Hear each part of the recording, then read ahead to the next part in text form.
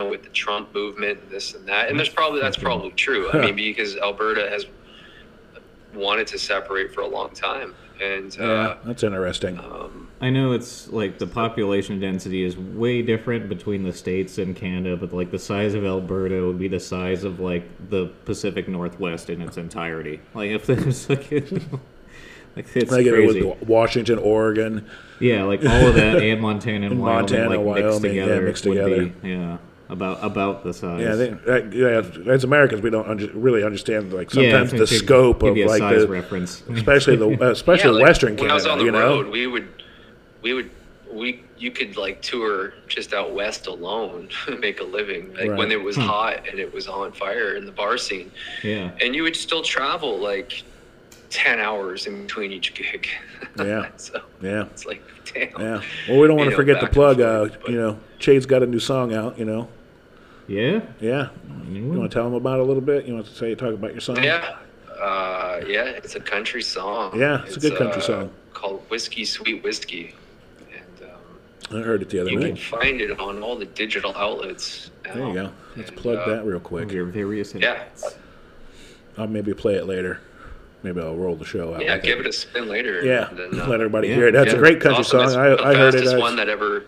Fastest whole, the whole thing came together so quick. The writing came together. Yeah. It was like 80 minutes. I got it out, like writing it. Really? And then, of course, then you got to work the arrangement. I mean, when I go hard, right? So when I say it was the easiest one, it's like 14 hours. Well, good songs rate themselves. Yeah. Isn't that what they say? So, what they say? Typically, how long does it take you, on average, to kind of get a song down and at least get a recording of it? Well, now that I have to do everything, all the editing, and then if everything is on the computer running right, and I'm not running into CPU issues and all that crap and power issues, which this time was really good, and because I got a new hard drive in my main Mac, I kind of got it rebuilt, and so everything went really smooth on that end, which made it. And then I found an incredible guitar player in Louisiana, and I've been using this drummer in Louisiana as well. He's incredible. He's got the best drum tones I've ever heard. Yeah, so if you have song is like great. that, like it's hard to, as long as I got the arrangement and I got it, and then I have to get it absolutely perfect. True. To a click track on the with my acoustic and my vocal. So the drummer will get that. He'll get me with my acoustic guitar, and then I have to work with him to try to build the arrangements of where I want all the fills and where I want that. So that's usually the hardest part. Now that I have this guitar player, he's incredible, and he's set up with like he can. For instance, like I couldn't play electric guitar because I'm in a fourplex and I can't. You have to be so loud to get a good tone, and I can't do it. And I did it on a bunch of my other stuff, but it was so stressful. And I was like, man, I'm not doing this. So I wrote basically all the main licks and all the main parts to it, and he played it perfectly for me, and then he added his own stuff, which was great. And if you listen to it, you'll hear it sounds like a steel guitar. That's all him on guitar. Let me ask you this question about that process of making music. Do you think it's a little bit more difficult when you have to do it like far away from each other, like virtually, or how and sending tracks? And then, it's weird because don't you think you get a little bit more energy? Because it's the bounce back of communication. Right. Yeah. And if you're in a room with someone, I can just go on the drum kit. And I'm a shitty drummer, but at least I can convey my idea. Some 4/4 time on there. It's like within seconds you can tell them what you want. And like in Nashville, I tell people all the time, like it kind of made me, I wouldn't say a worse musician, but it didn't really make me a better musician, because in the studios you always had the best players in the world, right? And now I've got to do everything on my own, which is fucking awesome, dude, because normally one song will cost like $3,500, and now I'm at the point where I can get a song out for $700 Canadian. Because I'm doing all the editing, I'm doing all the mixing, I'm doing all that, and so it's more legwork. It's more tedious, but it saves a lot of money, and you can put out more songs. So this one, it turned out this was like probably the most pain-free one. There's still a lot of stuff, obviously, you go through. Like I think by the final mix, I had mixed it 86 times. Fuck. And so I have to bounce it down to an MP3, and then play it in different stereos, my truck stereo, my car, different headphones, because every single headset is different. You're going to get a different sound, right? Yep. So I just really focused on mixing it to what everybody today is listening to music through. So it would be like just the laptop speakers, or just like your Bose headphones, and so smartphone. It's a mixture. But this came out really fast, and I'm really happy with it, and I'm really happy with the mix and digging it up. And I think the hardest part, honestly, is always I always leave bass for last. Yeah. And it's just, man, it's so hard to find a fucking bass player that just won't butcher your fucking song. Really? Like, it's like, why is that? That bass player I don't tries want to bass do all too over much, my fucking song. I don't like. It's a song. Listen to it. I used to play bass, and I didn't really play too much just like rock music or anything like that. I played a lot of ska music because the bass parts were actually intricate enough to where I wouldn't feel the need to step outside, because good songs, I hear the bass parts, I'm like, that's really simple. That doesn't mean it's bad. It's really good. It's what you should do. But then it's I kind of imagine you get a bass player. It's like, check out this riff. And you're like, well, that doesn't really work with what we're doing. I get what you're doing, but I don't know if it was something like that or another bass issue. What's wrong with the bass? Geddy Lee was a bass player. True. Yeah. So it's the hardest part for people is just this. What separates being part of the real band professional is somebody, and no matter what instrument you're playing or what piece of your role is within the song, is if you always do your best for the song, that's what makes you a professional. Yeah, that's it. Right. That's as easy as it gets, and that's the hardest thing for people to understand. Yeah. And that's why those guys in Nashville that make a living playing in those studios, they understand that, and they play for the song, and it's just so hard for people to grab that, and that's what makes you a pro. And you don't have to be making a living playing that, because it's almost impossible to do unless you're up in Nashville and it's a core bunch of guys, and they're amazing. But that's what separates it. You could be anywhere in the world, and if you know how to play for the song and you understand what the song needs. And that's what I've really matured in that whole area as a producer and as an arranger. I understand now that letting things breathe and letting but it depends. Sometimes the song calls for a little bit more action, but so that's the hardest part, is just finding now that I got this guitar player, he's fucking incredible, and of course me and a guitar player are going to be able to communicate so easy, right? Because I am a guitar player, so I understand that world. But drums. This guy I've got playing, he's just a great fucking person, and he will do whatever it takes to get it done, no matter if it's 50 times. This time he did it his first take. It worked, and that's the one I went with. I think he did it 3 or 4 times after, but the first take was the one I went with. Yeah, good. It was great. That's great. Had some, obviously there's some things in it, and then normally what people do in Nashville is what people don't understand. This is the biggest. The engineer, the editor, the person running Pro Tools who's taking the tracks, they deserve a musician credit, because normally they're taking the performance and they're cutting and they're pasting it and they're putting it perfectly to the grid. And that's what I've had to do a lot. I had to do that with the bass track, and I had to move things. I had to do 22 incisions on it and move it. And then you've got to fade out perfectly. Otherwise you're going to hear pops and clicks throughout the track when it's playing. It's so funny because my ears are so attuned to that now that when I listen to stuff on the radio and I'm so hard on it, I hate them. Fucking got a click right there. So I can hear it. I can hear them on the radio, and I can hear them on these #1 songs. I hear the clicks and the pops, and I'm like, okay, I don't feel so bad now if there's a couple in my song. And the average person's not going to hear it, right? Yeah, true. So there's probably a lot that you have to do. But when you were creating, I guess this song here with your guitar player and your drummer, did you guys ever set up virtually and play together and kind of work it out? Never. No, I never do that shit because I'm writing the song. Here's the thing. Where I'm at right now in the role, I don't everything it has to go through me. I can't have any outside influence. What I bring to the table to the drummer is what has to stay. Okay. That's it.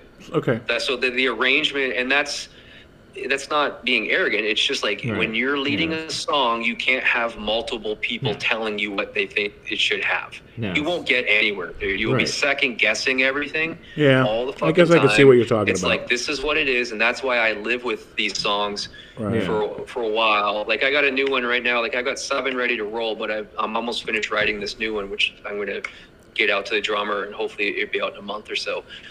But I'm living with it now. So like, I've played it 4 days in a row, and I've taped it, and then I bring it up and listen, play it in the car, whatever. And now it's like probably 98% there. Everything's written, but it's always the arrangement. It's how the arrangement has to go. Everything is based on the arrangement, because the arrangement dictates where the drum fills are going to go. It dictates where the main hooks, everything boils down to the arrangement. Yeah, I agree with you on that. So, I mean, I've heard some some of the best songs in the world are arranged beautifully. And it really comes into that into that piece, that people forget. They're like, "Oh, you're a band," producers and this and that. But it's like, once you become a songwriter, not just a songwriter, but you're an artist and you understand it.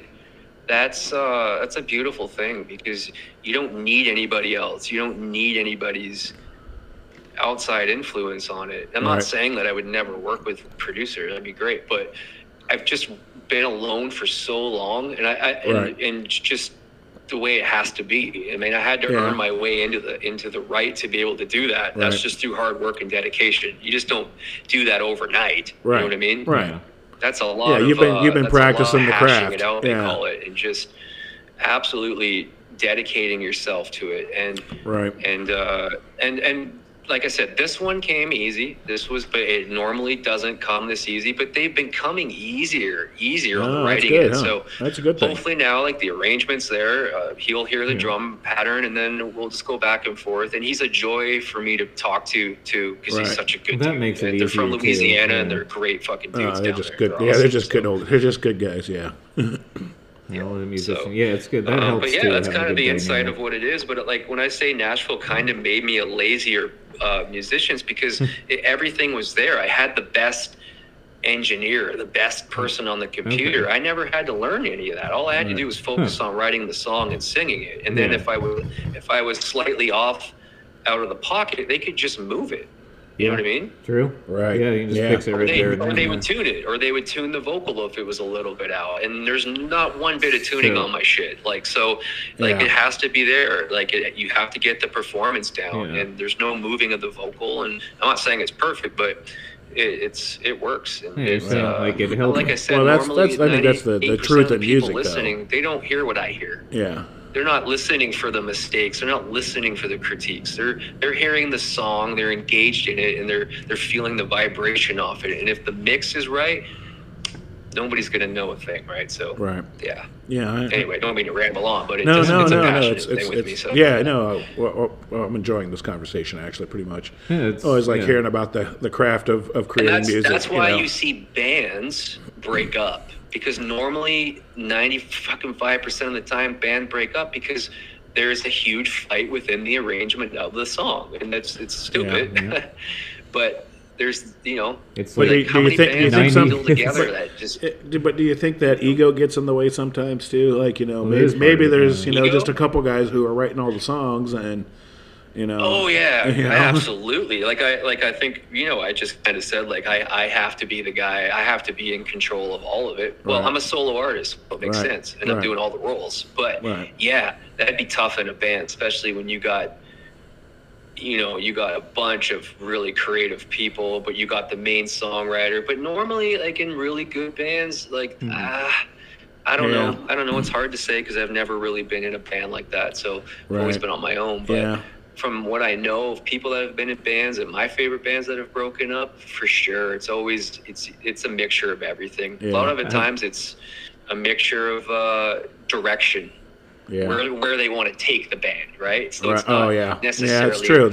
I guess a good example of that would be Van Halen. When David Lee Roth left Van Halen, that was Dave wanting to stay. The fun Van Halen party rock band, and Eddie wanted to start doing other things besides just playing the guitar and branching out into why not? Because why not? But it's writing hip hop songs is not easy. It's the hardest thing to do, no matter what anybody tells you. It's fucking Eddie's an incredible writer. He's amazing, and he always said he's like, I would rather be more respected for what I've done as far as writing and arranging and other things in the music business, and instead, he goes, I'm good at the guitar. Yes, we all know that, But one thing I love about his playing and why I love his playing, and he is the greatest guitar player or whatever, right? But he knows how to play for a fucking song. He knows. Yeah, exactly. He can't just go eruption on every solo. And if he does do that, you better believe it's going to be a great melody. The guy's he's got melody. That's the difference between Eddie and other incredible guitar players. There's guys in the country world that are absolutely great players, but I can't stand their playing because it's just like, man, you butchered the song. You went fucking crazy on this guitar solo. And in my opinion, it just didn't call for it. But I mean, it's an opinion. Yeah, I've heard that too. I'm like, this is not really necessary in this song. I've heard that myself, it doesn't really fit. Why did you go for that? I will say is really fucking incredible, who's a really incredible country guy, is Keith Urban. That guy, he knows how to write, and I know he's very open. I think he's got like 3 or 4 guitar players, like the best guitar players playing on his shit too, and he's incredible. We all know that, but he plays for the song, and that's a true professional. That's why he's had the success he's had, because he understands. And I'm not going to name the other people that I'm like, fuck, I don't really think they're playing. But I might as well. Like, I'm not I think Brad Paisley's incredible. I think he's a great player. But a lot of times I listen and I'm like, wow, he is an excellent guitar player. In my opinion. But I saw him play with Peter Frampton when I worked on the Jackson, and I was like, God damn. I was like, God damn, he's good. Oh, he's incredible, right? Yeah, again, just a really good guitar player. You can get away with that live, but again, you're restricted for 3 minutes, and in that 3 minutes of a song, it's up to, you've got to, and especially with a guitar solo, you've got like 30 seconds tops, right? Right. But I mean, like, listen, the guy's amazing. I would never say he's a bad guitar player. He's fucking blow me out of the water. He's incredible. But when it comes down to the song, some stuff I hear, I'm like, yeah, I mean, I don't always dig the song for sure. Sometimes it's like, it's kind of lame. I'd say a good majority does he of have them. somebody telling him? Maybe you should do something different, because I mean, maybe that all comes to ego too, right? Like maybe it's like, oh no, this is the way it's going to be, and that's the way I want it. And so a lot of guys can't be true to themselves. They're not open to that, right? Yeah, so maybe not true to themselves. They're not open to a different suggestion. Like, but I don't know him. I don't know personally. I've never been in the studio with him, but you can just kind of tell on the tracks. When I listen to a Keith Urban song, I know no matter who's playing that, they're playing for the song, and his solos are they're really tasteful and soulful, and that's it. So I guess you could say that, it's bands breaking up and all this stuff. It comes down to 99% ego and not playing for the song, and 1% Yoko. Yeah. That happens once. Yeah. Yoko. Yeah. We don't want to forget her. I don't know about the. I don't know how much all that plays into it. There's a lot of that shit, but I don't know. She broke up the Beatles. And that's sad, right? Like a great band. I actually think that you've got to fuck it up because of relationships. I don't know. I started watching the drugs or alcohol. I mean, that's a big factor too in it. Yeah, that is. Yeah, I started watching. I can understand the creative end. Like, if you break a band up over the creative end, that's totally fair. Right. That's totally legit, because it's bound to happen. You're bound to grow out of a relationship with and a lot of these bands have been together since they've been kids, right? Right. Like teens, college friends. Or high school, and they grow up, and then they get successful, and they put out great records, and then usually it will be like the lead singer or something wants to take the band in a new direction, and the band's not willing to do that. Right.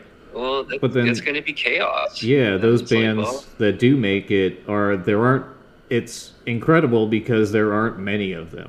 Like it's because the odds of that happening, because it's pretty reasonable that people, even if they have a good dynamic, might come to some creative differences. Because like you said, you grow as a person, you don't just stay the same. Like even when you're playing in a band, so maybe you want to branch out to something else that somebody else doesn't want to, and that's a reason. So like anytime a band stays together for a really long time, like it's unusual because it doesn't happen very often. Yeah. If you have a band like let's just use the Stones for example. Yeah. They have 2 main songwriters. So they're going to be in charge of what they want on those songs. And that's, and so I don't think the guys in the band are going to be like, well, no, the guys in the band are going to play for the songs because they know the 2 songwriters are Keith and Mick, right? Yeah. So when you start writing songs as a band, I think that's where the trouble comes in. Okay. It's like, oh, fuck, right? Right. It's too many hands in the pot. I understand that, but don't you still think that some things inside of in that recording process when they're doing it together,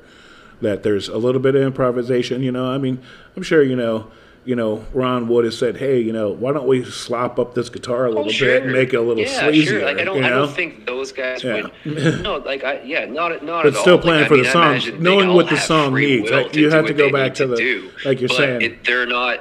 I think you got to have the person who makes the overall decision of what's, because Ron Wood's going to play like 10 different things and they're going to pick what they want in it, right? Right. But I'm just saying, the reason why Led Zeppelin was so successful is because Jimmy Page controlled the whole thing. Yeah. He knew he produced. He produced. John Paul Jones did a lot of the arrangements, but he was the guy in control. He knew the end result. He was the guy that went, okay, it's ready to go now. This is what we need you to do. And but that didn't mean he was sitting there saying to Robert Plant, hey, don't write this lyric, don't do this and that. No, man. He gave all those guys Robert Plant wrote a lot of those songs. You got to give them the freedom. But he was the end guy to go, okay, this is the arrangement we're going with. This is the tracks we're going to use. I don't know. You got to have that one guy. I don't know what you can say about Led Zeppelin, but there was definitely some kind of magic involved inside of that band. I mean, I've listened to some black magic. Maybe, who knows? Maybe they sold their soul. Who knows? But I mean, it's pretty amazing. There was a movie about that. What they created as a band. I mean, as far as and just all the right pieces and how can anybody? I don't know. Like it's the greatest sound in rock ever, in my opinion. And some of it's not even rock and roll. Some of it's not even really rock and roll. It's just music. When I hear it, sometimes it's like this is just music. It's not beholden to like a certain sect of like this is rock or this is country or this is jazz. It's like kind of it's everything. It's music. And when every person in that band, their role meant so much. That's why they stopped. That's why I mean, I heard an interview, I think with both Robert Plant and Jimmy Page, said we'll never go out as Led Zeppelin again because John Bonham's not here. Bonham's not here. Out of it, right? So it's like even after we broke up, and he died. That's the reason pretty much we broke up. Robert wanted to do his own thing. Jimmy wanted to do his own thing. Yeah, sometimes that happens though. People try to come back and it's just you don't have the same sound and it just doesn't work out. At that point, it's like almost worse than if you had just left it on a high note. I don't think the Who has ever. They should have probably not went out as the Who after Keith Moon died. Look how much what Keith Moon did. I mean, again, another drummer that John Entwistle. Was just as important. All those guys. He was just important. He was just important for the Who. Like they all needed. That was like those were bands, man. Yeah. That was a band. Like each person Black Sabbath, meant so much to the song and to their talent lended it. And it, like you take one guy out of the puzzle, it's not the band anymore. It's just not. Yeah, it's true. I mean, Van Halen did all right with Sammy, and Black Sabbath, But that was a whole different thing, though. They revamped themselves. That's true. That is true. They didn't try to be Van Halen. Right? They said, hey, Eddie said, this is my chance to reinvent showcase this band. My songwriting ability, and I finally got a singer that's willing to go where I want to take these songs. Very true. Can go. David Lee Roth can't go where Sammy Hagar went. Sammy Hagar's fucking whole different, whole different machine, right? Yeah, like, he's definitely a genius. He's still singing like a motherfucker at his age. You he's know, incredible. He's and definitely one of my favorites too, but two different bands, really. Right. You take that lead singer out, you got two different bands. Oh yeah, definitely. There is definitely a distinction between the two. But you know, I mean, even with the like when I talk about Black Sabbath, and after Ozzy left, and Ronnie James come in and did those two records with them, phenomenal records, and the live record. But they made that transition, and then Ronnie James was, he wanted to do his own thing, and of course we ended up with his solo stuff, which was great too. We all seen the disaster when Axl Rose tried to go out as Guns N' Roses without Slash and everybody. What are you talking about? Just a fucking joke, like. Nobody wanted to see it. Immediately washed up was the thought that I had. Exactly. Nobody's like, if I'm going to go see Guns N' Roses, I want to see the band Guns N' Roses. Yeah. And then even you can take Steven Adler out of it, really. Well, he was out of it. He was argue that, but because like Matt Sorum had such a huge impact on Use Your Illusions, and those records were massive. Adler was fucking out, fucking on drugs. You can't take Slash out of Guns N' Roses. I'm sorry. No, and not Duff either. Duff McKagan has a very unique fucking bass style playing going on too. You know, he's so influenced so much music. With punk one of the last original guys that you could put on and identify and go, I know that's Slash playing. Yeah. True. Just like you can tell, like Eddie, you could go, it's Eddie. Yeah. That's Slash. You can hear that. That's very true. Just stand out. Fucking South Park episode. I know a lot of people, in the rock world say he's a sloppy, terrible player. I'm like, get the fuck out of here. He could write. His guitar solos were hit songs in their own right. Right. In and of themselves.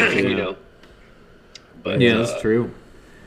Wunderslausch. Yeah. Well, here, let's take a break. I'm going to roll out with your song here, Chade, all right?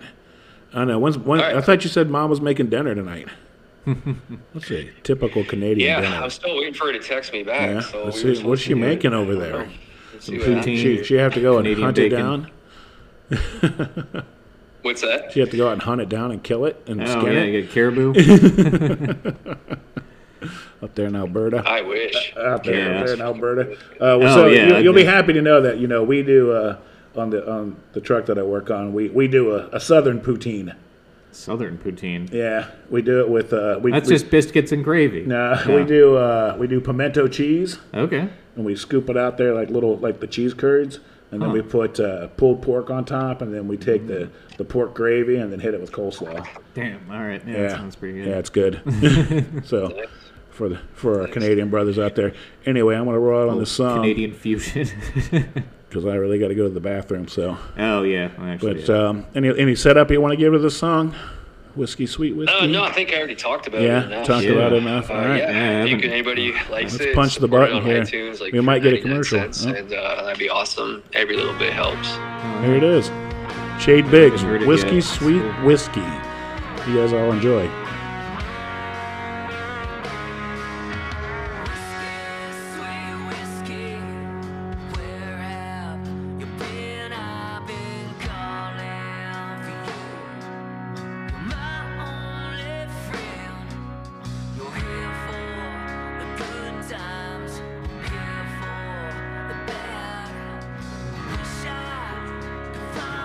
Yeah, thanks.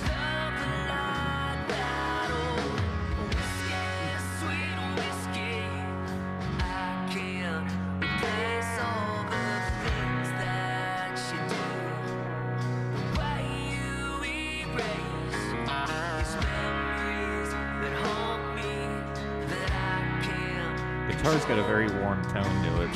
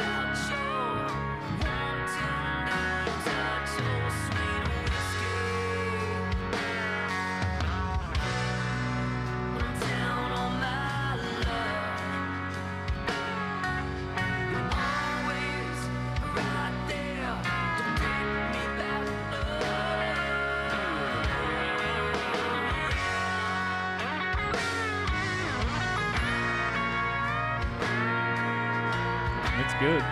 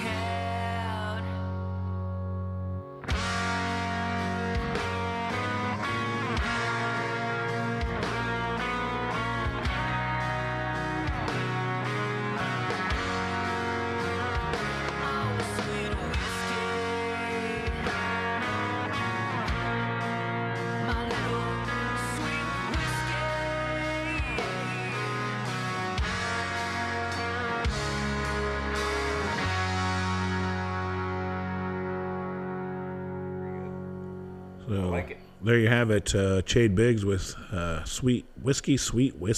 So we're going to take a break. We'll be back. Support Chade on all your favorite platforms.